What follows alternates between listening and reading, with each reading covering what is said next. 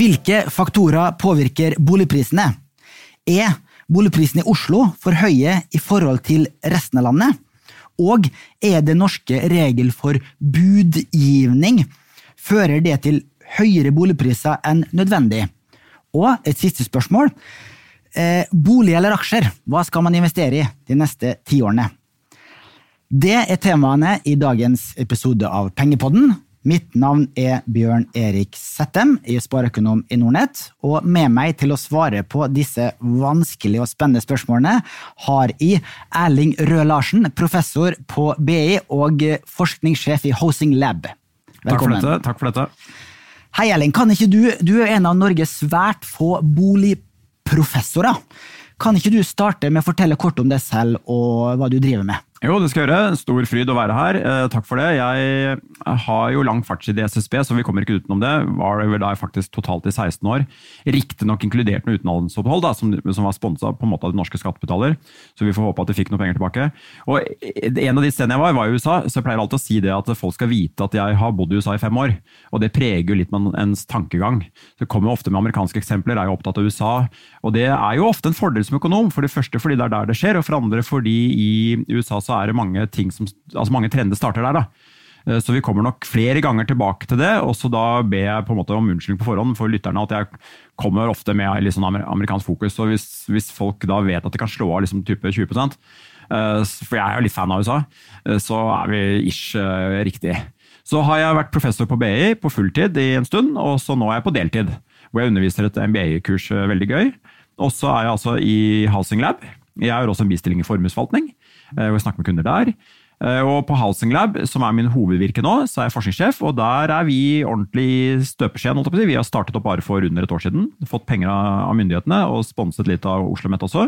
Så bygger vi opp da det vi kaller et nasjonalt boligmarkedsforskningssenter. Og prøver å øke ekspertisen der, for det ikke så mange av oss, og vi har lyst til å bli flere. Og det jo egentlig på høy tid at vi får et eget forskningssenter for boligmarkedet, for vi har jo forskningssenter på det meste annet, på arbeidsmarkedsforskning, transportøkonomisk institutt, havforskningsinstitutter og så videre, men bolig jo da veldig, veldig sentralt i folks liv. Ja. Jeg blir veldig glad når du sier det, og dette har vært mitt argument i mange år. Jeg kan jo fortelle deg at jeg har jo gått på frierferd og tiggerferd i flere år, prøvd å få ressurser til et sånt senter, og så ble jeg jo utrolig glad da jeg så at myndighetene utlyste konkurranse med dette her, samtidig som jeg ble litt nervøs for at jeg skulle tape det da. Men jeg satte meg jo da ned og skrev en solid søknad sammen med noen partnere, og vant heldigvis. Så det på lang tid, fordi boligen jo blant de aller viktigste objektene for husholdningene. Det ikke bare et sted du skal bo, men det også der veldig mye av sparepengene Ref de planene vi kanskje har på slutten av podden om å komme frem til hva skal du på en måte gjøre, hvor skal sparepengene ligge. Så det veldig viktig, og det nesten sånn at det krever en forklaring på hvordan det kan ha gått så lang tid før et sånt boligforskningssenter kom. Så jeg har spekulert mye om det kan vi eventuelt ta litt en passant, men i hvert fall så det sånn at nå dette forskningssenteret oppe og går. Bra. Vi går rett på sak, Ellen. Siden bunnen i boligmarkedet etter jappetiden i 1993, så har boligprisene i Norge på landsgjennomsnitt steget med cirka 7% årlig gjennomsnitt. Det jo en avkastning som omtrent kan konkurrere med aksjemarkedet. Og langt bedre enn inflasjonen og lønnsveksten i perioden.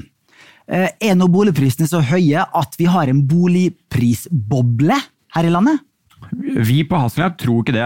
Vi har en av de aller beste og smarteste makroøkonomene i landet, André Anundsen, og han har konstruert en modell som publisert internasjonalt i internasjonalt tidsskrift, og den modellen driver vi og oppdaterer hver eneste kvartal. Den kan man gå inn på hjemmesiden vår og sjekke. Og den antyder nå at boligprisene riktig nok litt høye i forhold til det som vi da kaller fundamentale variable, som vi har estimert mot historiske data. Så da kan vi si at hvis boligmarkedet hadde oppført seg sånn som det typisk har oppført seg over en lang periode, så skulle boligprisene vært type 16% lavere. Og når det ikke det, så det altså noe vi ikke kan forklare i forhold til type som renter, inntekt, befolkning, nybygging og så videre. Men så spørsmålet så 16%, det jo såpass signifikant at det litt høyere, men vi tenker jo at det kanskje en litt liten lag I forhold til det at nå har jo rentene blitt satt opp, og denne modellen jo selvfølgelig som riktig skal være, veldig følsom for renteendringer, og det kan jo tyde på, og hvis markedet da litt sånn sluggish, ikke sant, at det reagerer på renteendringer, men det tar litt tid, så betyr det at det kanskje tar litt tid. Du jo den som kjenner boligmarkedet I Norge kanskje aller best, I hvert fall en av de som har forsket lenge på det. Og hva har overrasket deg mest når det gjelder dynamikken og kreftene I boligmarkedet siden de 10, 20, 30 siste årene da. Det jo ingen som hadde spådd en så kraftig boligprisvekst som vi har fått, og det jo heller ikke naturlig at boligprisen skal stige langt mer enn lønningene på 20-30 års horisont.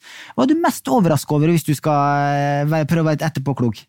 Jeg må jo si at dette et sårt punkt, fordi som boligforsker så ønsker man jo på en måte å ha litt kontroll på fremtiden nå, og så man jo smart nok til å skjønne at det med fremtiden ekte usikkert. Men det direkte svaret, det boligprisveksten, at den har vært så himmelfallen høy. Og så må jeg også være ærlig med lytterne nå, sånn at de vet at jeg har jo en forhistorie hvor jeg har vært skeptisk til boligprisvekst flere ganger, og føler at det på en måte en track record som ikke noe å være spesielt stolt av. Men jeg føler, og kan argumentere for, at jeg hadde ganske gode grunner I alle gangene hvor jeg har tenkt at nå det gått høyt, til å på en måte ha den holdningen da. Så det betyr at hva det som egentlig da har overrasket meg av de driverne som har drevet boligprisen, ikke sant? Det nesten mer interessant. Og ikke sant? For man tenker jo at det noen veldig viktige drivere bak boligprisveksten. Og en av de den aller viktigste, det som jeg sier til alle mine studenter alle, det at den aller viktigste faktoren, det jo renten. Ikke sant? Renten atomknappen. Så når jeg sier at jeg har blitt overrasket over boligprisveksten, så må jeg da egentlig legge til å si at jeg har jo blitt veldig overrasket over utviklingen I renten. Når jeg går tilbake 10 år, og så tenker på min holdning da, og litt mer enn 10 år da, ja, rentene var superlave etter finanskrisen, og som de burde være, ikke sant? Da kurerte man jo på en måte den sykdommen som rammet finansmarkedet med lave renter. Men hadde jeg sett at de skulle være så lave så lenge? Nei. Og det jeg skulle likt å si de som på en måte hadde sett det komme med gode grunner, annet enn bare å ha flaks å si det. Fordi dette her jo svære grunner, mye større enn meg og deg, og egentlig mye større enn Norge og Danmark, og egentlig de fleste land. Ikke sant? Dette jo svære globale fenomener som knyttet til for eksempel dette her med demografi. Ikke sant? Man kan ikke utelukke, og snarere tvert imot, man må antagelig se det som sannsynlig, at her demografi en ganske viktig faktor. Altså etter at freden kom da, I mai 1945, og de fleste som kan plusse på 9, vet at februar 1946 kom verdenshistoriens største barnekull. Ikke sant? Det skjer noe veldig bra I mai 45, folk blir glad, når folk glad så skjer det ofte ting 9 måneder etterpå. Og dette barnekullet, og de som kom da etterpå, baby boomers, de har jo preget finansmarkedene, ikke sant? De har hatt spareadferd som har påvirket finansmarkedene, dette jo blitt vist på Terb og andre, og de har høyst sannsynlig også hatt adferd I boligmarkedet som har merket, og altså, det I hvert fall en grunn til å tro at de kanskje også til og med har påvirket egentlig renten, ikke sant? I form av det at når de sparer, og det mye på en måte sparemidler som tilflyter samfunnet, så det jo tilbudt etterspørsel også på sparemarkedet, kunne man da tenke seg å ha preget renta. I tillegg til at man også har muligens nå står overfor en secular stagnation, knyttet muligens til noe avmatning, ikke sant? At tidligere så var produktivitetsveksten 3-4%, nå muligens den 2-3%. Litt underlig gitt alt det som skjer på AI og Google og så videre. Og når du ser på meg, og du ser at her det ingen som kan si at det en konsensus blant verdens økonomer. Hvorfor rentene så lave som de Man har ganske mange grunner, og jeg har nevnt noen av dem. Men vi kan kanskje liksom her bare nøye oss med å si at rentene overraskende, eller rentenivået nå så lavt at det hadde ingen spådd for 10 år siden. Og det selvfølgelig det som den store driveren bak boligprisene.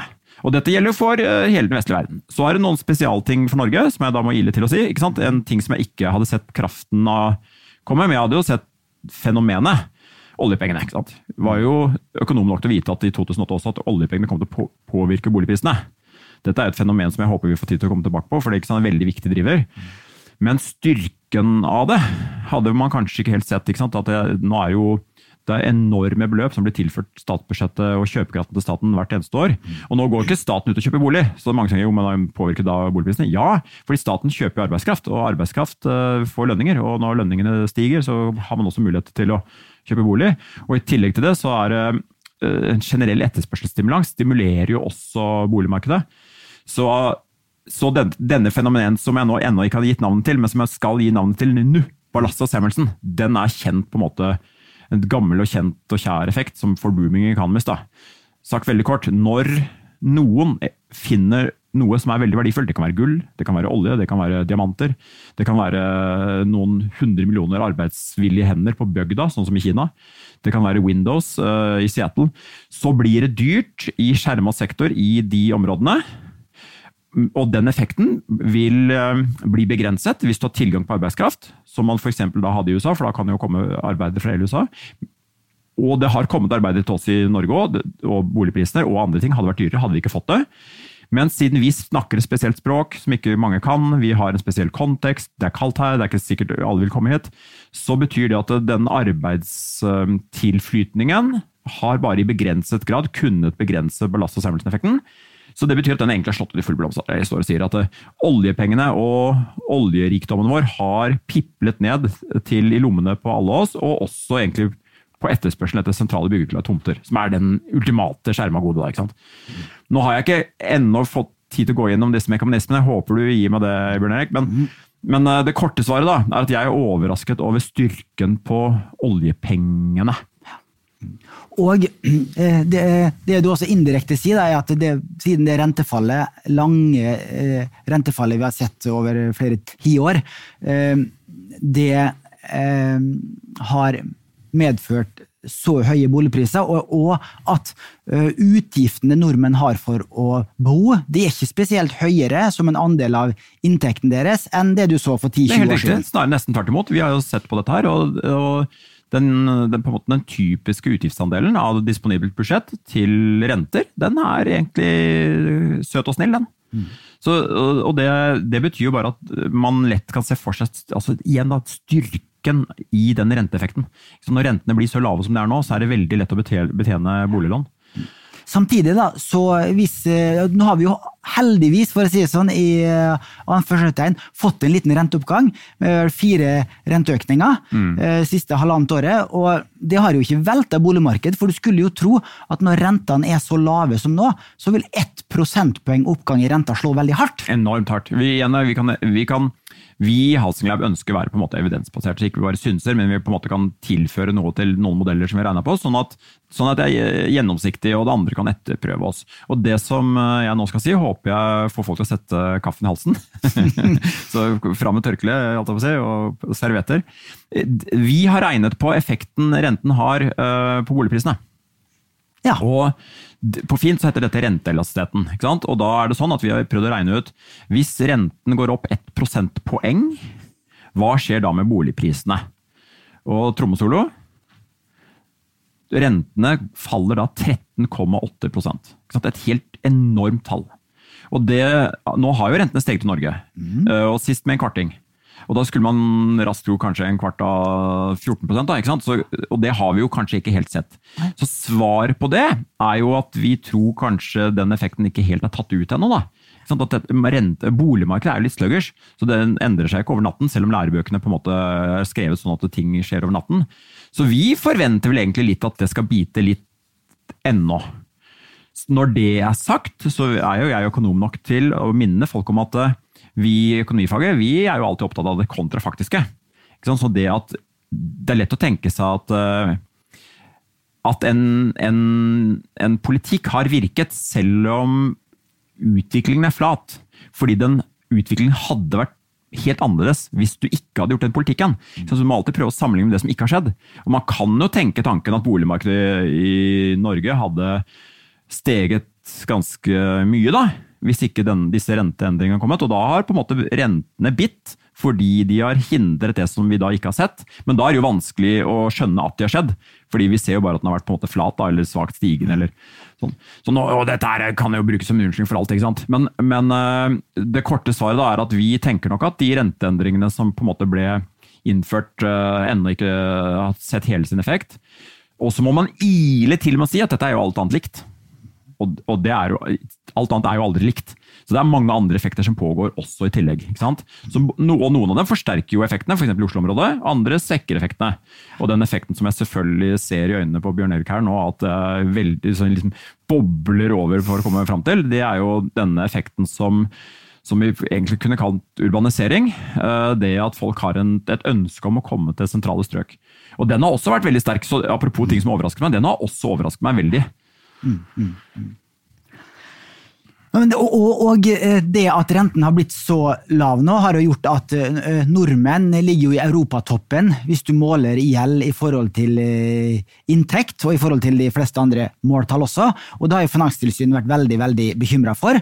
Og så var jeg ute her i E24 før jul og sa at jeg ville vært mer bekymret hvis Norge lå på bunn av en slik liste, for det hadde vist at vårt finansielle system ikke fungerte, og at folk ikke fikk lån. Så jeg synes at Finanstilsynet burde dempe den uroen litt grann, og si det at det har gått veldig bra, og nå gjeldsveksten på vei ned, og har vært det i mange år, så vi ikke så bekymret som vi har vært. Du enig med den påstanden? Jeg egentlig enig i det, og det selvfølgelig ikke sånn, det bekymrer litt en økonom også å si at, på en måte, at gjeld ok, fordi vi jo betalt for å være nervøse, og da vi selvfølgelig på en eller annen måte nervøse. Men det som og så her gjelder det å holde flere tanker i hodet samtidig. Så jeg skal prøve på en måte nå å greie ut for hva jeg tenker. Finanstilsynet har selvfølgelig en viktig jobb. Det som skummelt hvis Finanstilsynet sier det samme alltid. Hvis det viser seg å liksom bli sånn one-trick pony, da, at det uansett hva som skjer, så skal det på en måte, vi bekymret for gjelda. For det jo mange andre hensyn å ta. Ja, finansiell stabilitet, gjeldsgrad og så videre, det bekymringsverdig, men jammen om ikke man også skal være opptatt av faktorallokering, altså dette et fint ord for at folk og bedrifter skal være der Norge trenger dem. Og en av de tingene som vi må passe på at vi må passe på at vi ikke lager masse begrensninger på gjeldsopptak som gjør sånn at vi hindrer folk å flytte dit bedriftene trenger at de skal være. Nå tenker jeg selvfølgelig på Oslo-området, ikke sant? At det mange ting som tyder på at det et sterkt ønske om å komme til Oslo-området. Og så kan man selvfølgelig prøve å ønske at det skal vi overprøve på en eller annen måte. Jeg skeptisk til en sånn overprøving også da, liksom av normative grunner, men hvis og folk, det ikke sikkert at folk vil til Oslo-området kun fordi de skal drikke kaffe latte. Det lett å tenke seg at det mange på en måte, andre grunner også, for eksempel det at der har de gode muligheter til å få gode jobber. Og da vi over på det som vi ser mye på i vårt fag, da, nemlig dette med search and matching. Ikke sant? Vi vil at folk som har visse ferdigheter, de skal matche seg med de bedriftene som trenger de ferdighetene aller mest. Og så det jo ofte sånn at dette her det jo budrunder om, altså de med spesialkompetanse, de kamp om å få tak i. Og det som på en måte skrekken i samfunnsøkonomifaget, det jo hvis det sånn at noen velger ikke å ta den jobben hvor de passer best, fordi boligprisene i det området de da vurderer å flytte til for høye. Ikke sant? Det vil være skrekkelig for Norge. Da får du ikke matchet talentene med de bedriftene som trenger det mest. Og så spørsmålet, vet vi at dette skjer? Nei. Har vi indikasjoner på at det kanskje muligens kan skje?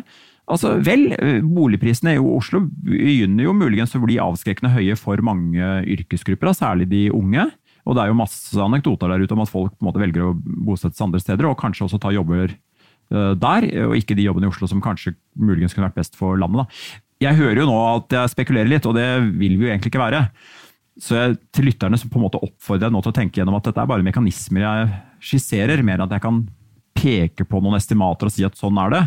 Men det store bildet som du ber meg kommentere, det nettopp det med Finanstilsynet. Og jeg ble, i stedet for å bare snakke om Finanstilsynet, så jeg glad for at Finansdepartementet tok en helhetsvurdering og tenkte at det ser jo ut som om boligprisene har roet seg, det ser ut som om gjeldsgraden håndterbar. Vi ser på andelen av disponibel inntekt, at folk har håndterbare renteutgifter, så lenge rentene lave selvfølgelig, men det ser det ut til å være om en stund nå. Man tror om ikke vi også da skal legge vekt på en del andre ting, for eksempel det at vi må passe på at ikke vi griper for sterkt i folks ønske om hvor de skal bo. Det på en måte skrekken, ikke sant? Hvis du lager en eller annen finanstilsynspolitikk som gjør at folk ikke får lov til å bo der de har lyst til å bo. Og som også betyr at bedriftene ikke får de arbeiderne som de skulle ønske seg. Og bare for å tydeliggjøre det som var poenget mitt med å si det at jeg var ikke så bekymret, og det var det at altså, Norge ligger også i europatoppen når det gjelder kjøpekraft og levestandard, og da er det naturlig at vi også ligger i toppen av en slik gjeldsliste. Absolutt. Kan jeg bare ile til med å bare, på en måte, egentlig underbygge det du sier? Da? Fordi på internasjonale konferanser så forteller jeg noen ganger mine kolleger, utenlandske kolleger, om på en måte gjeldsnivået i Norge. Og så blir de litt sånn sjokka de første sekundene. For da snakker vi liksom om hvor mye gjeld i forhold til inntekt er, så ikke sant? Såkalt gjeldsinntekt-multiple. Den gamle tommelfingerregelen var at du må ikke ha mer gjeld enn ca. 3 ganger inntekt, for eksempel. Men så er jo poenget at her er minst 2 ting å si. For det første så gjelder jo ikke det når renta er veldig lav. Da kan du håndtere mer. Men for andre så er det også sånn at når et land blir mer velstående, så gjelder jo ikke de gamle tommelfingerreglene, fordi du trenger ikke å spise biff 2 ganger. Sant? Etter at du har blitt på en måte mer velstående, så trenger du ikke å kjøpe disse nødvendighetsvarene mange ganger. Da kan du lett tenke deg at det er helt ordentlig å bruke mer av inntektsøkningen i prosentandel på å betjene renter og egentlig bolig. Så det er lett å tenke seg at den gamle tommelfingerregelen om 3 ganger kanskje nå skal være både 5 og 6 ganger. Altså, det kiler litt i magen å si det, så det tilstår det, men at det kan tenkes, det synes jeg må være helt åpenbart. Bra. Du var så vidt inne på det. Jeg følger opp den tråden med Oslo versus resten av landet. For Oslo er jo mye dyrere sted å kjøpe bolig enn i alle andre steder i landet. Jeg sjekket statistikken fra Eiendom Norge før jeg gikk inn i studio her, og hvis du ser på en gjennomsnittsbolig i Oslo kommune, så ligger den nå på rundt 73 000 kroner per kvadratmeter. Det er nesten det dobbelte av landsgjennomsnittet, som ligger på rett under 40 000. Den nest dyreste byen i Norge, det var jeg litt overrasket over, det er Tromsø. Og så kommer Trondheim på 3. plass, og så kommer Bergen, nest største byen, kommer på 4. plass. Alle de byene jeg nevnte nå ligger på mellom 40 og 50 000 per kvadratmeter. Og Stavanger har jo falt ut av den topp 4-lista. Men det er spesielt de 4-5 siste årene at Oslo har stukket av fra resten av landet og hatt en mye høyere prosentvis prisvekst. Så noen vil jo si at Oslo-prisene har blitt for høye i forhold til resten av landet, mens andre nå i dette Finansavisen sitt boligprispanel spår jo at Oslo-prisene skal stige mer enn resten av landet de nærmeste årene. I hvilken leir hører du til? Ja, nå skal jeg kanskje, med fare for å antyde at det skal stå i en spagat, så er det nesten sånn at jeg hadde lyst til å prøve å føre til argument for at man kan egentlig mene begge deler. Altså både at det er veldig høyt i forhold til resten av landet, men også at det skal bli enda høyere i forhold til resten av landet. Så jeg skal fortelle nå lytterne hva jeg tenker. Vi starter med kanskje det første først. Ikke sant? Ja, boligprisene er veldig høye i Oslo, nesten på alle målsaker, målt i forhold til resten av landet. Og jeg synes kanskje den statistikken som gjør mest inntrykk på meg, er egentlig det som eiendomsverdi min gamle arbeidsgiver har utarbeidet, nemlig sykepleierindeksen, hvor de prøver å regne ut hvor mye kunne en nyutdannet sykepleier uten noe spesielt arv og så videre få kjøpt av markedet, og da viser det seg at den nyutdannede kan egentlig bare kjøpe 3% av markedet. Ikke sant? En forsvinnende liten andel, og i Bergen så mener jeg å huske at jeg sjekket at det var rundt 35%. Det betyr at og en sykepleier er representativ for politi, brandmenn, lærere, ikke sant, mange. Det betyr at det er veldig vanskelig å tenke seg at du kan kjøpe bolig i Oslo.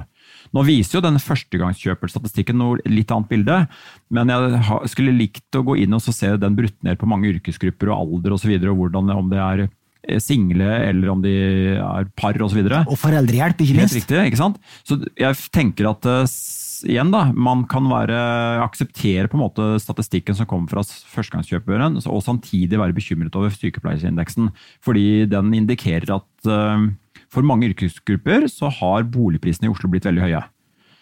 Så kan man også på en måte kanskje føre et argument for at sånn skal det fortsette å bli, og kanskje bli enda verre. Og grunnen til det igjen er det jeg tror er den underliggende fenomenet, som historisk har drevet det dit vi er, og som vil fortsette kanskje å drive med mindre noe gjøres. Og det er det jeg frykter at ikke vil skje. Og nå kommer det noen resonnementer som tar litt tid, så jeg håper du gir meg det, Bjørn Erik. For det fenomenet som jeg skal nå inn på, det er det hotteste temaet i alle internasjonal konferanse på liksom urban economics, som på en måte den branchen av economics jeg tilhører. Og det det man kaller agglomeration, eller agglomerasjon. Så superfint ord, latinsk ord, for egentlig bare samling. Det betyr noe sånt som samling. Og en betegnelse som økonomer bruker på den gevinsten som oppstår når folk og firmaer klynger seg sammen. Det som gunstig med det, at da får du tilflytt av ideer, du får tilflytt av talent, folk kan skifte jobber, du har tjukke markeder egentlig av alle mulige på en måte yrkesgrupper, og du kan flytte rundt på det. Disse gevinstene enorme, og de viser seg og spesielt store i kunnskapsøkonomien, ikke sant? Når du skal produsere kunnskap. Hvis vi nå kan være litt historisk og tenke sammenligning på en måte jordbruksproduksjon, da, hvor agglomerasjonsgevinsten antagelig mye, mye mindre, for ikke sant, det en eller annen produksjon, den produksjonsteknologien kjent, du skal ha et jord, du skal gjøre noe, ikke sant? Mens når du flytter deg fram til kunnskapsøkonomien, så det sånn at du skal ha for første tilgang på ideer, og du må være et sted hvor ideer svever omkring og fritt, og alt tyder på at jo større arbeidsmarked du tilhører, jo flere ideer per hode kommer opp. Dette har de målt med patentrettigheter og patenter og alt mulig. Det det ene, ikke sant? På en måte at du må tilhøre den idépoolen. Fordi mange hoder tenker mye bedre enn ett hode. Og den andre egentlig det at du må ha en litt sånn friksjonsfri overgang fra talent. Ikke sant? Hvis en eller annen kommer opp med en god idé, da. La oss si du har en idé om noe vi kan kalle Google, og så trenger du en programmerere. Da det veldig synd for deg hvis du har den ideen og du på Antarktis, ikke sant? For da får du ikke tilgang til å utføre disse tingene du trenger. Da må du være et sted hvor du har lett tilgang på programmerere, og det ikke da tilfeldig at selvfølgelig Google, hvor de? Jo, de i det området i verden hvor det høyest tetthet av programmerere, nemlig Silicon Valley. Og sånn kan man kan føre et lignende resonemang for Oslo. At det mange kunnskapsbedrifter nå i Oslo-området, og de trenger tilflytt på kunnskapsarbeidere. Og de kunnskapsarbeidere kan man ane, synes dette her høres attraktivt ut, og gjerne vil til Oslo. Og så de da med i en eller annen forstand i etterspørselskurven. Ikke sant? De enten på budrunder, eller de på en måte i hvert fall med i dette ønsket. Og da det jo sånn at hvis det likevel knapphet på boliger, da, så vil jo etterspørselskurven, eller etterspørselen vil øke og skifte seg, mens tilbudet ikke holder samme takt. Og da vil boligprisene stige. Og igjen, jeg har et brennende ønske om å estimere dette her, sånn at jeg ikke kan stå og si mer med tall enn bare det som på en måte nå beskrivelser av mekanismer. Men det vi i hvert fall ser jo konsistent med det jeg nettopp sier, nemlig at boligprisene da vil stige. Og så spørsmålet, hvor sterk denne effekten? Og jeg har mange ganger utfordret mine kolleger med å si, ok, hva hadde skjedd med antall mennesker som bodde i Oslo-området om boligprisene i Oslo hadde vært på linje med Tønsberg? Hvor mange hadde ønsket å bo her? Jo, vi kommer jo fram til ganske høye tall. Vi tror det mange som kunne ønske seg å være her. Og så det litt politisk betent, fordi det jo folk som på en måte ønsker å overprøve disse ønskene da. Og jeg vel ikke i den leiren. Jeg tenker at her skal folk selv bestemme hvor de vil bo, og bedriftene bestemme hvem de ønsker å ansette. Og så det da sånn at høyst sannsynlig så responderer ikke tilbudssiden i Oslo like mye som det burde. Det bygges rett og slett ikke like mange boliger som etterspørselen kanskje skulle tilsi. Og da vil jo prisen stige. Så gjetning på fremtiden jo egentlig hvordan vil tilbudssiden respondere. Og vi i Housing Lab, vi snakker jo med folk. Vi snakker med alt fra eiendomsmeglere til byggere.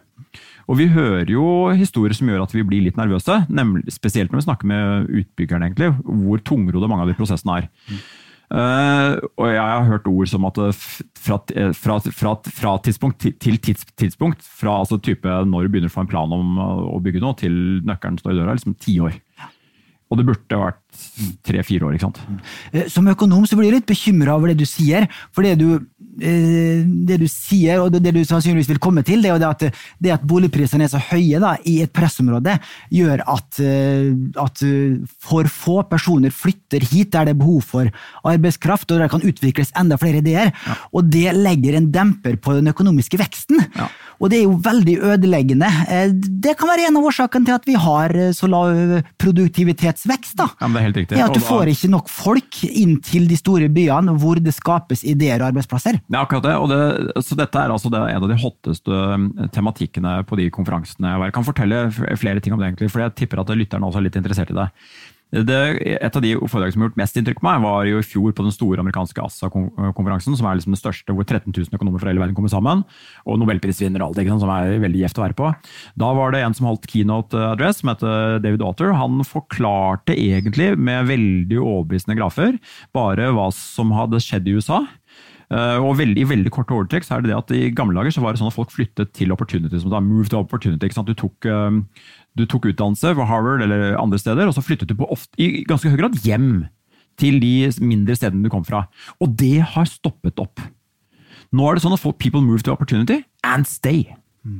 Så det som han viste med veldig sobre og nøytrale ord, var egentlig mye av bakgrunnen for den misnøyen som på en måte resultert I Trump. Da, ikke sant? At folk I mindre byer, de ser at de egentlig avfolkes. Og så kan man stille seg spørsmålet, hvorfor skjer det? Og høyst sannsynlig så det knyttet til da endringer fra økonomien, fra en industribasert økonomi til en kunnskapsbasert økonomi, hvor da gevinstene ved å være til stede der andre folk veldig høy. Og han førte et veldig godt argument for det. Men det han gjorde var jo egentlig en type sånn flyttestrømmer og den type ting, og lønnsstatistikk og så videre. Så det da min gamle medstudent faktisk på Berkeley, Enrico Moretti, han har et superspennende paper kommet ut med å prøve å tallfeste litt mer produktivitetseffektene. Så han har stilt det spørsmålet til, ok, vi observerer på noen av disse pressområdene, og han nevner spesielt New York City, altså Manhattan-området, og San Francisco og San Jose, som liksom Silicon Valley da. Hva hadde skjedd om tilrettelegging for nybygging I de områdene hadde blitt løsnet litt, men ikke løsnet veldig mye, men løsnet sånn at de var lik det som var I resten av USA. Fordi det jo berømt og beryktet nå I USA at det veldig vanskelig å få til noe I de områdene. Og da, dette jo noen regneøvelser som ganske vanskelig, for å si det forsiktig, og jeg skal ikke presentere dem nå, men han en utrolig god økonom, veldig god, ekstremt grundig. Etter å grublet og klødd seg I hodet på alle mulige måter hvordan gjøre dette riktig, så kom det fram til at hvis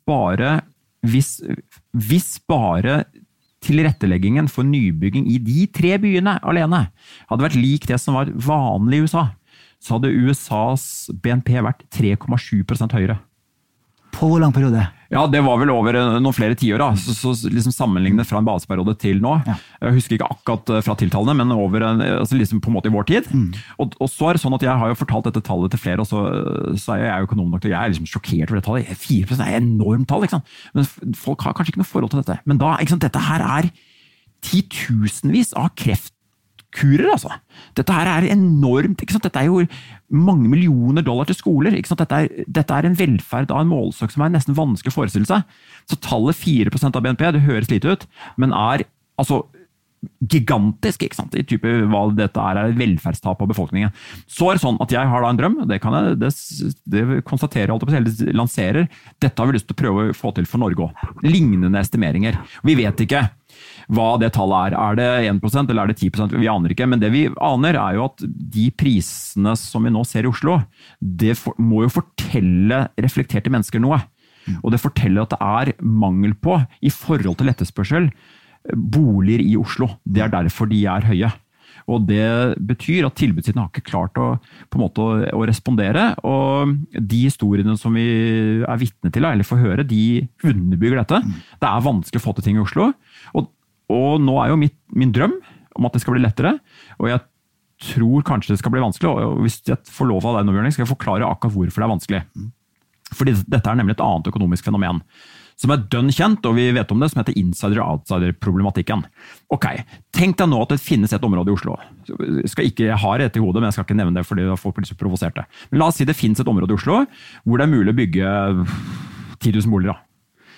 Ja, jeg har noen områder som jeg kan tenke på, men jeg skal la lytteren leve I spenning på hva slags område dette her Og så det sånn at det vil selvfølgelig berøre noen. Og de insiderne, de vil berøres av dette her, de vil høyst sannsynlig oppleve dette som et tap. Og de vet hvem de selv og de vet hvem de andre så de vil alliere seg, og de vil danne alliansegrupper og prøve å blokkere dette. Ikke sant? Det insiderne. Og nå kommer clouet, for hvem outsiderne?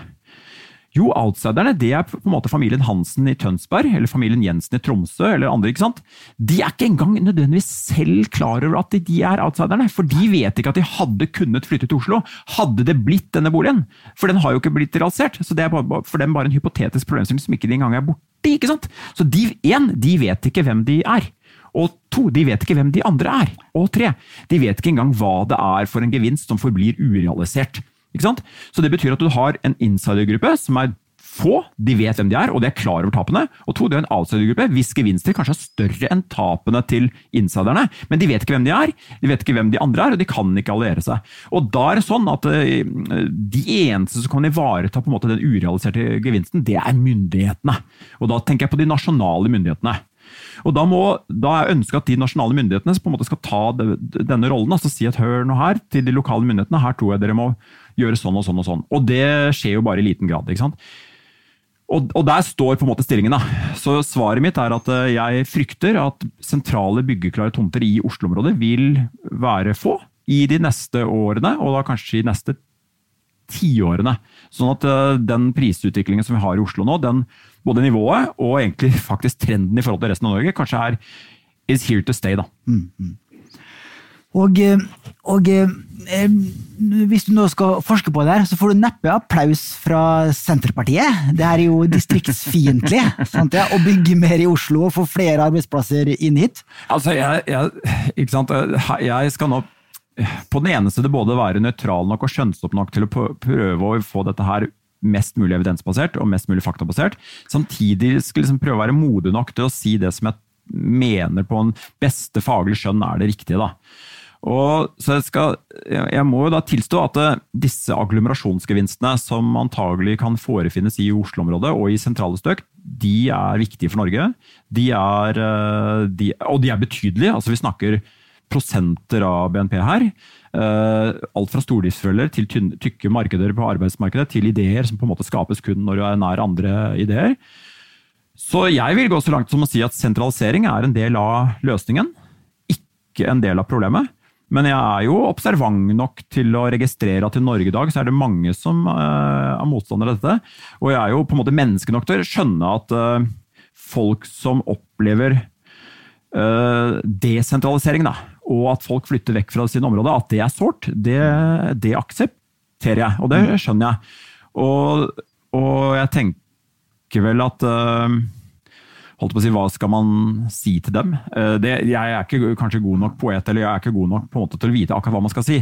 Men som økonom så må jeg bare si at disse sentraliseringsgevinstene betydelige, og det kan hende at vi som land skal ta det, og så prøve å håndtere de tapene som, på en god måte da. Ja. Og så har jeg et argument du kan bruke, det jo at det her jo veldig miljøvennlig, og sentralisere folk gjør jo at det mindre behov for transport. De som bor i Bjørvika i Barcode nå, jeg tror ikke noen sted i landet hvor du har en lavere andel som eier egen bil. Det finnes jo ikke parkeringsplasser der. Nei, det helt riktig. Altså, alle regnestykker tyder i hvert fall på det at det å stimle seg sammen, det gunstig for CO2-avtrykket, ikke sant? Og ikke minst knyttet til det at det blir behov for lite transport, både av folk og varer. Ikke sant? Fordi det jo enorme stordriftsfordeler ved at du frakter ting inn til et sentralt strøk, og så på en måte de der, kontra det å frakte dem ut, og for i tillegg til å frakte dem ut, som på en måte fraktkostnaden, så må du ha veiene også, og de veiene må vedlikeholdes, og så videre. Så alle regnestykker tyder på at det å drive med sentralisering også miljøgunstig da. Men igjen, altså, ikke sant? Jeg kiler jo litt på det, fordi jeg har jo på en måte venner og kjente, og jeg vet liksom om at dette her jo så veldig stort, så jeg skulle bare ønske at vi som land kunne stille oss sånn at de svære gevinstene, de kunne vi fordele på sånn måte at også de som på en måte lider de direkte tapene på en eller annen måte blir tatt hånd om da. Og da, hvis vi hadde fått til det, så kanskje det hadde blitt på en måte mer sånn omforent ening om at jo, vi må jo utnytte de gevinstene som foreligger at folk kommer sammen. Og det jo også noe veldig vakkert i det, liksom å komme sammen, samarbeid, ikke sammenkomst, ikke samkvem. Det jo noe med at det jo en fin fremtid å tenke på at mennesket kommer sammen til å finne ting, da, må jeg si. Nå skal vi over til et nytt tema som jeg har pønsket og lurt mye på, men jeg har ikke lest noe forskning om det. Og det at Norge ganske alene i Europa, har jeg forstått, med å ha det auksjonsprinsippet vi har når man skal selge en brukt bolig, med det å selvfølgelig kjøre visning, og så kan første bud legges inn etter siste visning, og man kan legge inn med veldig korte frister, og at man byr imot hverandre, man vet ikke hvem man byr imot, det forpliktende bud. Du har hørt mange ganger om budrunder som løper fullstendig løpskt. Har du lest noe forskning på det? Fører dette auksjonsprinsippet til gjennomgående høyere boligpriser, eller? Ja, altså forskningen på det ikke sånn superomfattende, fordi som du sier at akkurat det prinsippet som vi har i Norge, det faktisk litt uvanlig, og jeg kan fortelle at vi hadde en veldig anerkjent forsker på besøk på Housing Lab i august, som heter Lu Han, professor ved University of Toronto, og hun var litt overrasket over når vi beskrev, André og jeg, da, hvordan vi driver på i Norge, og så beskrev hun da hvordan det i Canada og i Nord-Amerika, som vi egentlig kjente ganske godt, hvor det mer en tendens til en sånn one-on-one negotiation, altså type en eller annen realtor viser folk i ro og mak og i tur og orden, kjører ut, ikke sant, akkurat sånn som vi ser på TV, med nøkkelen i hånden, og så viser de på en måte leiligheten eller boligen da, og så forhandler de på en måte med eier, eller delvis også med selv, og der også til og med sånn at noen av kjøperne har en egen agent og så videre, ikke sant, så det litt sånn mer forhandlingspreg da. Men det som, og så det likevel noen typer aksjoner der også, og da beskrev hun type lukka konvolutter, ikke sant? Hvor du, sånn som litt som det i Danmark, hvor du har en seal envelope, altså du gir et bud, og kun et bud, og det budet legger du ned i en konvolutt. Og så var det en ordning om at de, så vidt jeg husker, at de tar ut de 2-3 høyeste budet, og så blir det liksom andre budrunde blant dem, da, men igjen samme arrangement. Du skriver et tall ned på et papir, det papiret legges i en konvolutt, og så på en måte vinneren den som på en måte har det høyeste tallet. Og dette her jo kjent i litteraturen, bare for, dette jo litt morsomt for lytterne, ikke sant? Dette kalles, og det 2 varianter av det. Seal envelope, det betyr at det lukket konvolutt, og så det sånn at i den ene så det seal envelope, så det first bid, det betyr at den vinner budrunden som har det høyeste tallet, og den skal betale den prisen den skrev ned på lappen. Men så det også en second bid, altså det vil si at den vinner budrunden som har det høyeste tallet, men den personen betaler den prisen som det nest høyeste tallet Så har det økonomisk studert dette her, og hele greia jo å prøve å få folk til å avsløre hva de egentlig har som betalingsvillighet. Så det 2 varianter. Og så har du den som vi har i Norge da, som på fint heter ascending bid, eller English auction, altså engelske auksjoner, hvor du byr over hverandre, som kjent selvfølgelig fra malerier og kunstverden. Men så finnes det også noe som kalles en Dutch auction, altså nederlandsk eller hollandsk auksjon.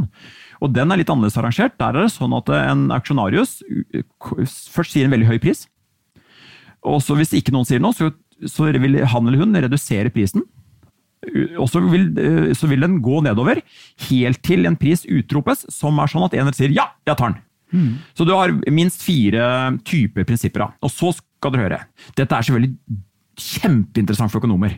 For hva best? Hva mest effektivt? I betydningen av hvilken arrangement får den som har mest bruk for dette her, eller høyest betalingsvillighet, til å på en måte anskaffe seg gode, på en sånn måte at det minst mulig smertefritt, minst mulig transaksjonskostnader.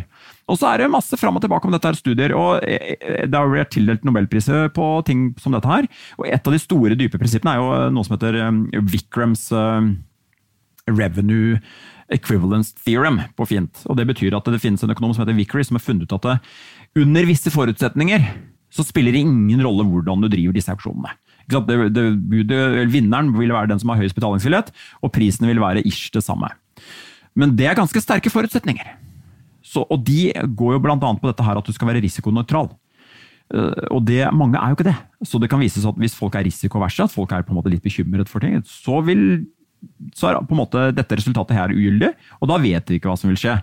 Og i tillegg så det også dette her med at hvis folk veldig på en måte sosialt anlagte, da, at de blir grepet an i noe, altså at deres planer skrinlegges fordi de oppfører seg annerledes når de møter konkurranse, så forsvinner også disse resultatene. Og så det betyr at i praksis det et empirisk spørsmål. Vi vet ikke helt hvordan folk oppfører seg, og det dette vi nå studerer på Housing Lab, eller i ferd med å studere. Nemlig, kan man tenke seg at folk blir grepet av en sånn psykologisk spiral? Og det jo grunn til å tro at det kanskje kan skje. Mennesker jo mer sosiale dyr enn mange økonomer kanskje har forutsatt, ikke sant? Eller Jeg har veldig lyst til å kommentere det, men jeg skal ikke gjøre det, for da tar det for lang tid. Så sannheten på dette at vi skal prøve å finne ut av det. Vi har en mistanke om at kanskje kan det være noen aksjoner som blir veldig hete av psykologiske grunner, og da jo frykten at noen byr litt mer enn det de egentlig hadde planlagt å by da. Vi har ikke veldig mange gode indikasjoner i data ennå for å si at det tilfellet, men vi har noen mistanker om det, og det som da forhåpentlig lytterne hopper i stolen over å høre, at vi har fått tilgang på budrundedata, hvor vi helt anonymisert selvfølgelig, men kan på en måte følge minutt for minutt budutviklinger da, og så se det grunner til å tro at disse her ganske crazy budrunder. Og så skal vi da planer om sammen med hun Luhan, og så studere om det grunn til å tro det. Og så har vi planer om å sammenligne dette med det for eksempel kanadiske systemet, for å se det grunner til å tro at kanadierne har det bedre eller dårligere. Og who knows? Altså det psykologiske mekanismen antagelig betydelig, og den antagelig litt uheldig. Det som da, hvis vi skal forsvare det norske systemet litt, så det ekstremt raskt. Ikke sant? Vi har veldig kort time on market, altså tiden fra noe legges ut til salg til den solgt, som veldig gunstig, ikke sant? For apropos tjukke markeder og omløpshastighet, og folk får solgt, og folk får flyttet, og så videre, veldig gunstig. Det veldig gjennomsiktig, folk vet og kan forholde seg til dette veldig enkelt. Det jo veldig også høyt informasjonsflyt, ikke sant? For alt basert på nettet, og du på en måte, så det mange ting som tyder på at dette kanskje ikke så halvgærent likevel.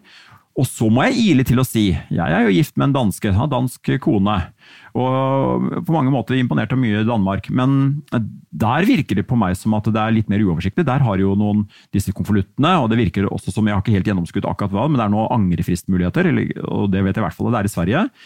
Og da snakker vi i hvert fall om noen usikkerheter, da. Hvis på en måte noen av partene kan, dette et bud, men også prikk. Så det som vi liker å annonsere internasjonalt på det norske systemet, jo at for det første så alle budene juridisk bindende, og for andre så alle aksepter juridisk bindende.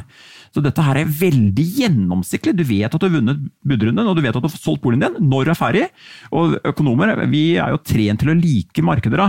Så hvis lytterne på en måte presser meg med pistolen til tinningen og liksom liker dette systemet, så må jeg jo si at det gjør jeg egentlig. Men jeg ikke fremmed for tanken om at man kan lage noen på en måte sand i maskineriet for å på en måte redde noen mennesker fra seg selv hvis det skulle tyde på at kanskje noen uerfarne eller noen unge eller noe som på en måte går litt amok da. Altså man må ha noen sånn type krav om betenkningstid eller ikke etter at budet avgitt, men at man på en måte i hvert fall ikke skal kunne tillate alt for crazy budrunder, at man legger inn noe sånt på en måte, og det vel, jo gjort i noen grad også, ikke sant? At i ulike, de siste 10 år så har jeg laget noen begrensninger på hvordan du kan på en måte arrangere budrunden da.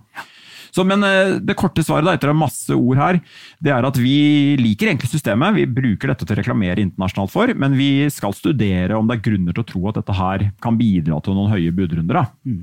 Et par tips da til kjøpere og selgere før vi går over til investeringstema på slutten. Det hvis du skal selge en bolig, bør du legge deg lavt i pris, litt under det megleren tror endelig salgspris. Ikke lokkepris, for det ikke lov, men litt under.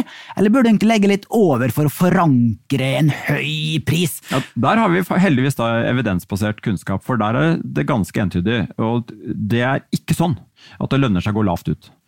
Hvis en selger skulle være fristet til på en måte å legge seg med en prisantydning som på en måte litt lavere enn kanskje markedsverdi eller sin egen magefølelse, så oppnår 2 effekter, og de motstridende. Den ene effekten, det at du får mange på visning og mange bud. Ja, det en utvidet effekt, men det ikke den eneste effekten. Den andre effekten at første bud blir lavere. Så på en måte du forankrer det første budet lavt, og det preger hele budrunden. Dette har vi nå studert opp og ned i flere år, Andrea og jeg, så vi kan si dette med ganske stor sikkerhet. I den grad forskning noen gang kan si noe veldig sikkert, så vi ganske sikre på det at det å legge seg lavt, det ikke lurt. Så det sånn at vi jo litt nysgjerrige på om det motsatte tilfellet, lønner det seg å legge seg høyt. Og der det faktisk sånn at det så få som gjør det, ser ut som, at vi føler ikke at vi kan i like høy grad kan si at det lønner seg da. Så der skal jeg være litt mer forsiktig, men i hvert fall det at på en eller annen måte så legge ut en prisantydning som veldig lik en eller annen form for verditakst eller en eller annen form for markedsverdi, det nok veldig lurt som første idé, altså. Og da på motsatt side, hvis du kjøper, noen kan jo mene det at legge ned skambud først, for da blir selgeren mo I knæren, og du har forankret en lav pris til de andre potensielle budgiverne når megleren ringer rundt. Hvis megleren velger da, å formidle det budet videre, det jo ikke sikkert. Eller lønnes å kline til og vise at her har du virkelig finansiell styrke, og ikke noe vits for de andre å prøve seg. Det er veldig morsomt du sier det, for det akkurat de tingene som vi nå skal gå I gang med å studere på bakgrunn av disse budrundedataene. Og nå skal jeg være forsiktig med å antyde noen ting egentlig, fordi vi har noen tall, men det liksom farlig å gå ut og si ting før vi har kontrollert ting, for du vet, den tilsynelatende kunnskapen, men som musiker kan feste seg. Så jeg skal ikke gjøre det annet enn å bare på en måte holde folk litt på pinebenken og si at vi nå egentlig I gang med å se på dette her. Det en første mover advantage? Det en second mover advantage? Hva slags priser burde du by? Alle disse tingene. Så forhåpentlig kan vi snuse litt fram med noen artige svar på det. For eksempel så det ting som tyder på at hvis du klarer å time boligkjøpet ditt til å gå inn I budrunder da, som har tatt litt tid, så det ting som tyder på det muligens du kan gjøre gode ting. Nå det litt farlig, for det noen transaksjonskostnader knyttet til det, så det ikke sikkert, altså du skal ha ganske svære volumer for å få dette her kanskje til å gå da. Men I hvert fall så det sånn at hvis du skulle leke med disse tankene om å få det til, så burde du styre unna de budrundene som tyder på som har gått veldig heftig for seg, altså I betydning veldig mange bud, veldig kort tid. Og så kan du snuse litt på budrunder hvor det ser ut som objektet har ligget litt. Og så på en måte da, gi et bud som gunstig for deg da, og ugunstig for selger, og så kanskje likevel selger tenker at jeg vil avhende dette objektet og close the deal, ikke sant? Så da kan du gjøre det som ganske gode kjøp. Ser vi I data, for da følger vi disse objektene over tid, og så ser vi at neste gang de ser det, så det bedre avkastning enn markedet da, på de kjøpa, altså for kjøpere. Ja, interessant, og og det ofte typisk investorer som vil pusse opp og selge igjen videre. De vil jo typisk se på annonser som har ligget lenge på Finn, og hvis den har ligget da I mange uker, så det jo mulig og da det jo en grunn for at den ikke solgt. Og det kan jo være en dårlig megler, det kan være stygge farger, og noen ganger så det faktisk bare tilfeldig også. Dårlig romløsning. Ja, men det kan også være helt tilfeldig, og det det som litt morsomt. Og nå skal jeg, til tross for, ikke sant, samfunnsøkonomer jo opptatt av velferd og like glad I røde tall som I sorte tall, men samtidig så også samfunnsøkonomer veldig opptatt på en måte av markedet da, og på mange måter hvor bra kapitalismen kan være for menneskeheten. Ikke sant? Så nå skal jeg slå et slag for kapitalismen her, og det som mange med skjellsord I sin munn vil si kaller spekulanter.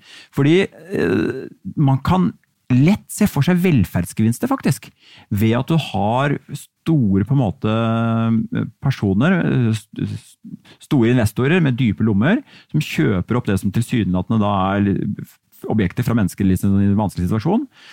Fordi jeg har selv nå I min nærhet hatt mange personer som har forsøkt å selge, ikke kunnet så lett selge, mistet nattesøvnen sin over dette her, og vært ganske fortvilet. Hvis man da hadde hatt noen på en måte store investorer som hadde kunnet gi dem et bud som kanskje lavere enn det de kanskje hadde håpet, men som I hvert fall tross alt et bud da. Så her ligger det potensielt svære velferdsgevinster ved at den personen da får solgt noen 100 000 lavere enn kanskje håp, men I hvert fall bli kvitt det, og kan sove gjennom natten. Så til våre lyttere som har pockets full of money, her det muligens en mulighet både til å tjene penger, og til å bidra til samfunnet med velferd. Altså. Og det siste du skal høre jeg skal si, det type velferdsprofitør. Det det siste ordet jeg noen gang skal bruke. Nå har jeg brukt det, da. Men du skal høre at jeg ikke noen tilhenger av den tanken. Altså. Fordi samfunnet kan utnytte markedene for the greater good. Bra. Jeg helt enig med deg. Vi trenger investorer, vi trenger personer til tross for at de utskjelte, vi trenger dem fordi de hjelper til med likviditet I markedet, og det en ting som på en måte mannen I gata kan tape på da, å bli sittende med et objekt som de ikke får solgt fordi det tynne markeder, og de kan sitte I ukesvis og månedsvis og bli mer og mer fortvilet, og nå snakker vi om ekte fortvilelse altså. Og da kan du ha folk I Stavanger som gjerne vil flytte til Oslo for å jobbe der, men de får ikke flytta, og de får ikke tatt en ny jobb fordi at de får ikke solgt. Og da får du til og med effekt på matching, og det jo en av mine kjepphester at det skal arbeidsmarkedet fungere sånn som Norge tjent med, så må boligmarkedet virke sånn som Norge tjent med, og da må du ha likviditet. Det må være omløpshastighet her. Altså. Ja. Akkurat som på børsen. Ja, helt riktig. Da vi over til dagens siste tema, nemlig børsen. Spennende. For mange av våre kunder, befolkningen generelt, vurderer hvor de skal plassere sparepengene sine, og i Nordnet vi jo veldig glad i aksjer og fond, det det vi lever av. Men vi ser jo ofte, og vi har ofte samtaler med kunder som sier, ja, nå har jeg arvet penger, solgt en bedrift, eksempelvis, skal investere x antall 100 000, x antall millioner. Valget står mellom en utleiebolig og aksjer eller aksjefond. Og vi jo harddisk, så vi gir jo ikke råd direkte her, i hvert fall ikke nøytrale råd, men her for et drøyt år siden så en kollega regnet på det her, fordi vi har jo klødd oss i hodet over hva som har vært mest lønnsomt. For jeg har jo sett regneøvelser på det før, hvor du sammenligner en boligprisindeks, altså den norske boligprisindeksen, mot Oslo Børs. Og da vinner Oslo Børs, fordi at du ikke hensyntar leieinntekter som du ville fått hvis det her var en investering i en utleiebolig. Så jeg og kollegaen min, vi klødde oss i huet vel og lenge, og for å finne en noenlunde riktig kalkulert leieinntekt, eller hvis du bor i boligen selv, dine husleier du sparer.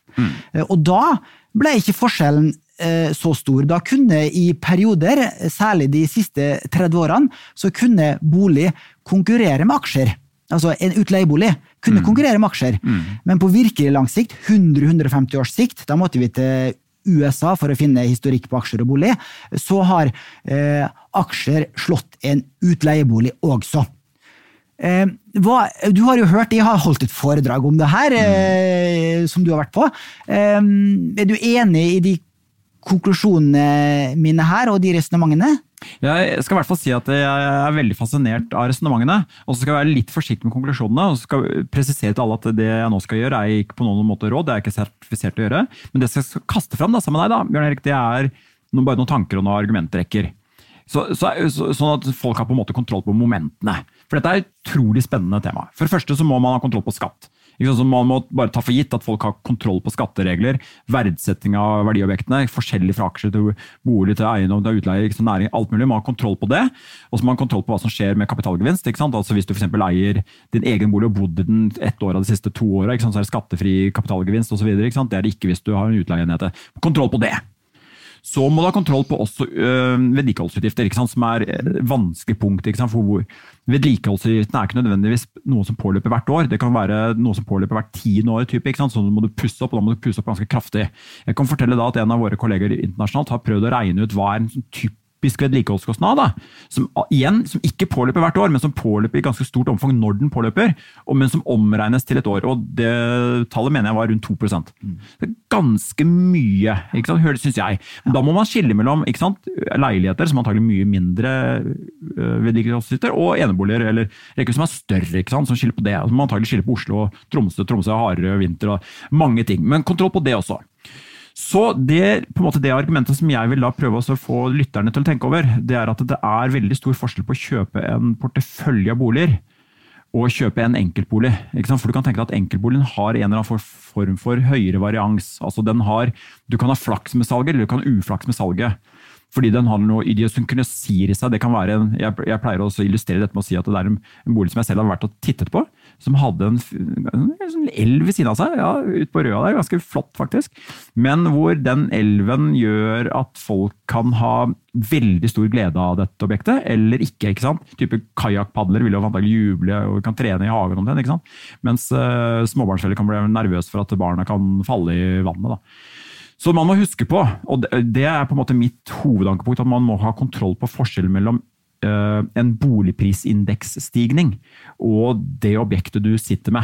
For det kan gå mer eller lavere enn indeksen. Da. Så hvis vi hadde på en måte spesialisert og sagt at i stedet for at jeg skal selv sitte med 10 boliger, at jeg kunne på en måte kjøpt meg inn i en eller annen sånn boligprisindeks, sånn som de har i USA, Case-Shiller-indeks, så hadde jeg vært veldig nysgjerrig.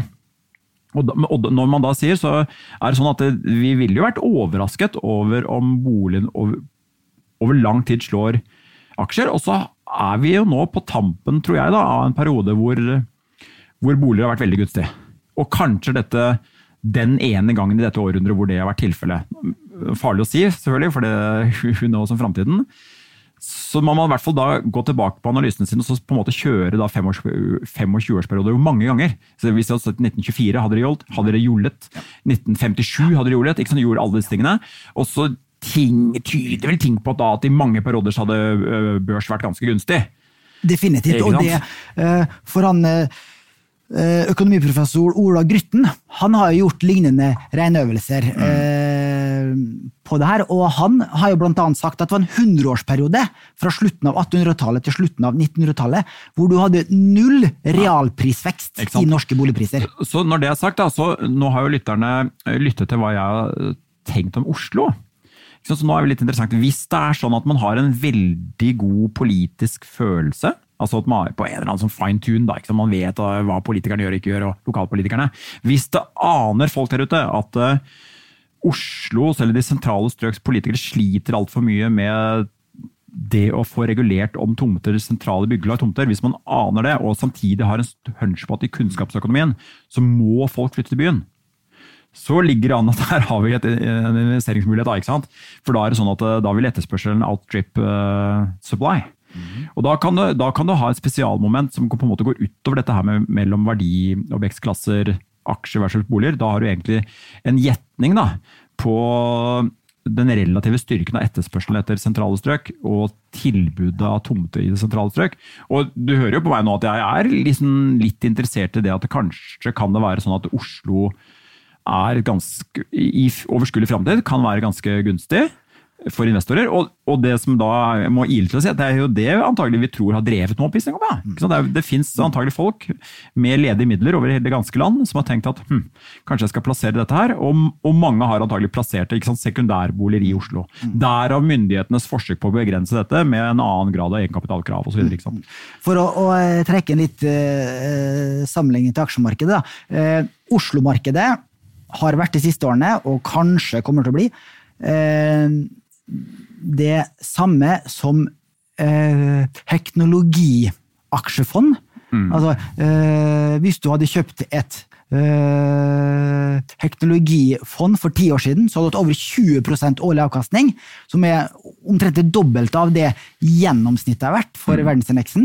Og samme hadde du bare kjøpt amerikanske aksjefond, altså regionfond mot USA, så hadde du også hatt omtrent dobbelt så avkastning som du hadde bare kjøpt europeisk aksjefond. Helt riktig. Og så, veldig, veldig morsomt dette her, men jeg skal på en måte anta professorhatten litt grann. Da. Nå jeg samfunnsøkonomiprofessor, så vi opptatt av andre ting enn finansprofessor, ikke sant? For vi opptatt av ressursallokering, hvor skal ressursene være? Finansprofessoren på en måte opptatt av mer avkastning og renter og så videre. Finansmarkedene. Men hva sier de da? Jo, de ville vel startet med å si at vær forsiktig med å kjøpe et enkeltobjekt i et enkelt aktiva klasse, ikke sant? Og attpåtil gire den. Så de ville nok sånn, ok, men det jo det alle husholdninger gjør når de kjøper en bolig, ikke sant? Du girer kjøpet ditt i et enkelt objekt, i en aktiva klasse. Så i utgangspunktet litt sånn risikosport vil de sagt. Men så vil de sagt videre, hvis du har noen ledige midler da, hva skal du da gjøre? Jo, en ting jo selvfølgelig du kan betale ned gjeld. En annen ting i valget mellom skal du kjøpe mer av det objektet som du allerede eksponert på, eller skal du gjøre noe annet? Og da tipper jeg mange vil sagt, hør nå her. Her gode prinsipper. Diversifiser, altså over aktiva klasser. Rebalanser, ikke sant, oljefondet, kjøp det på en måte som har dårlig avkastning faktisk, til tross for at all psykologi tyder på at ikke du klarer det, men gjør det, og selv det som har på en måte fått en høy vekt i din portefølje da. Og kanskje vanskelig da, det dette her med å sekvensere, ikke gå all in all the time eller all out, men på en måte porsjonere ting i din markedsinntreden som igjen også kanskje kan redusere variansen da. Og det tyder jo på at hvis du har noen sparemidler, så kan det godt tenkes at det fint å ha en eller annen form for portefølje. Og det det jeg har gjort. Ja. Ja, så jeg har jo hatt noen ledige midler, og hatt da valget mellom å betale ned gjelda mi, eller kanskje tenke, nei, men da, hvis jeg gjør det, så vil jeg jo sitte igjen med at alt jeg har på en måte av min portefølje et enkelt objekt, og en hytte da, i liksom en aktiva klasse. Så det har jeg ikke gjort. Da har jeg tenkt, nei, vet du, jeg skal heller lage meg en portefølje.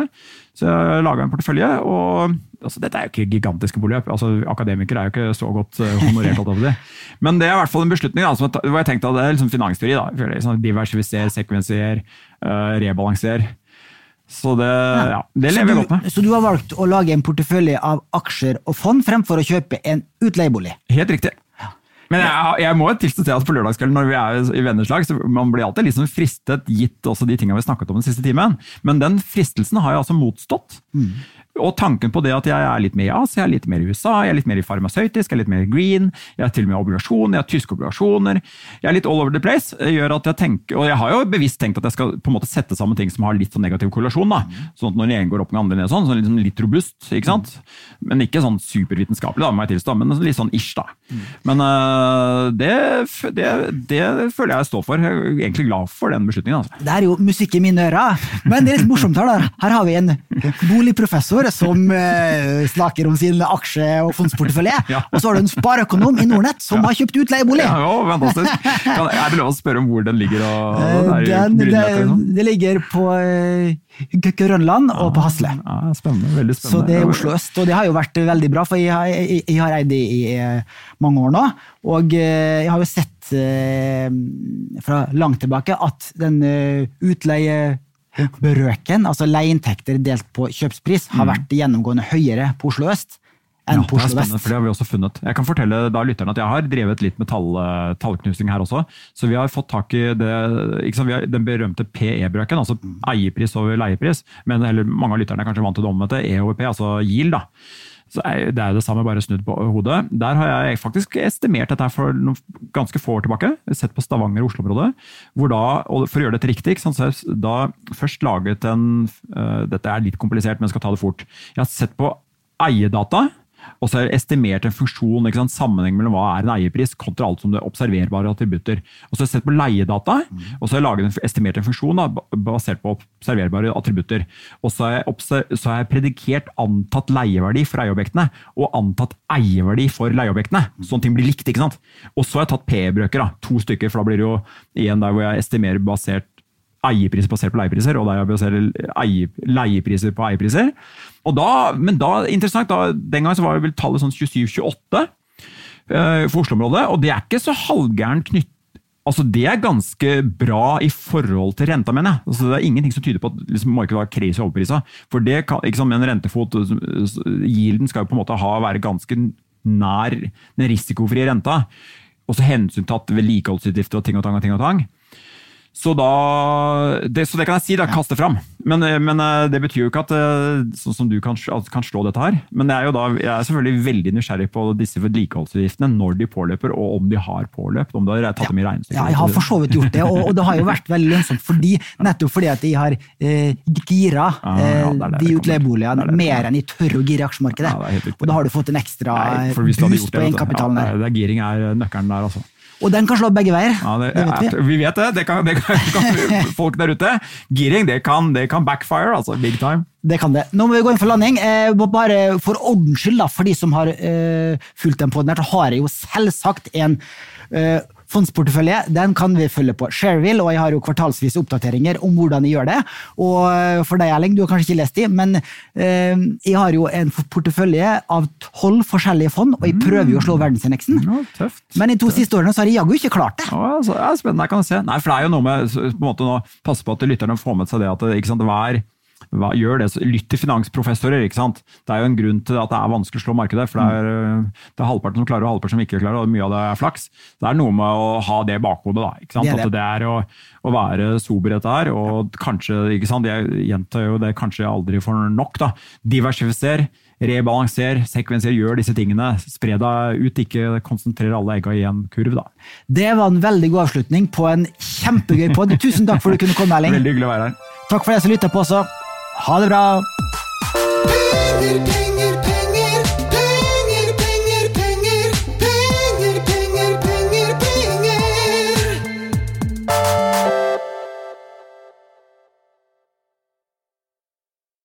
Denne podcasten skal anses som markedsføringsmateriell, og innholdet må ikke oppfattes som en investeringsanbefaling. Podcasten kun ment til inspirasjon og informasjonsformål. Nordnett tar ikke ansvar for eventuelle tap som måtte oppstå ved bruk av informasjonen i denne podcasten. Les mer på disclaimer-siden på nordnett.no.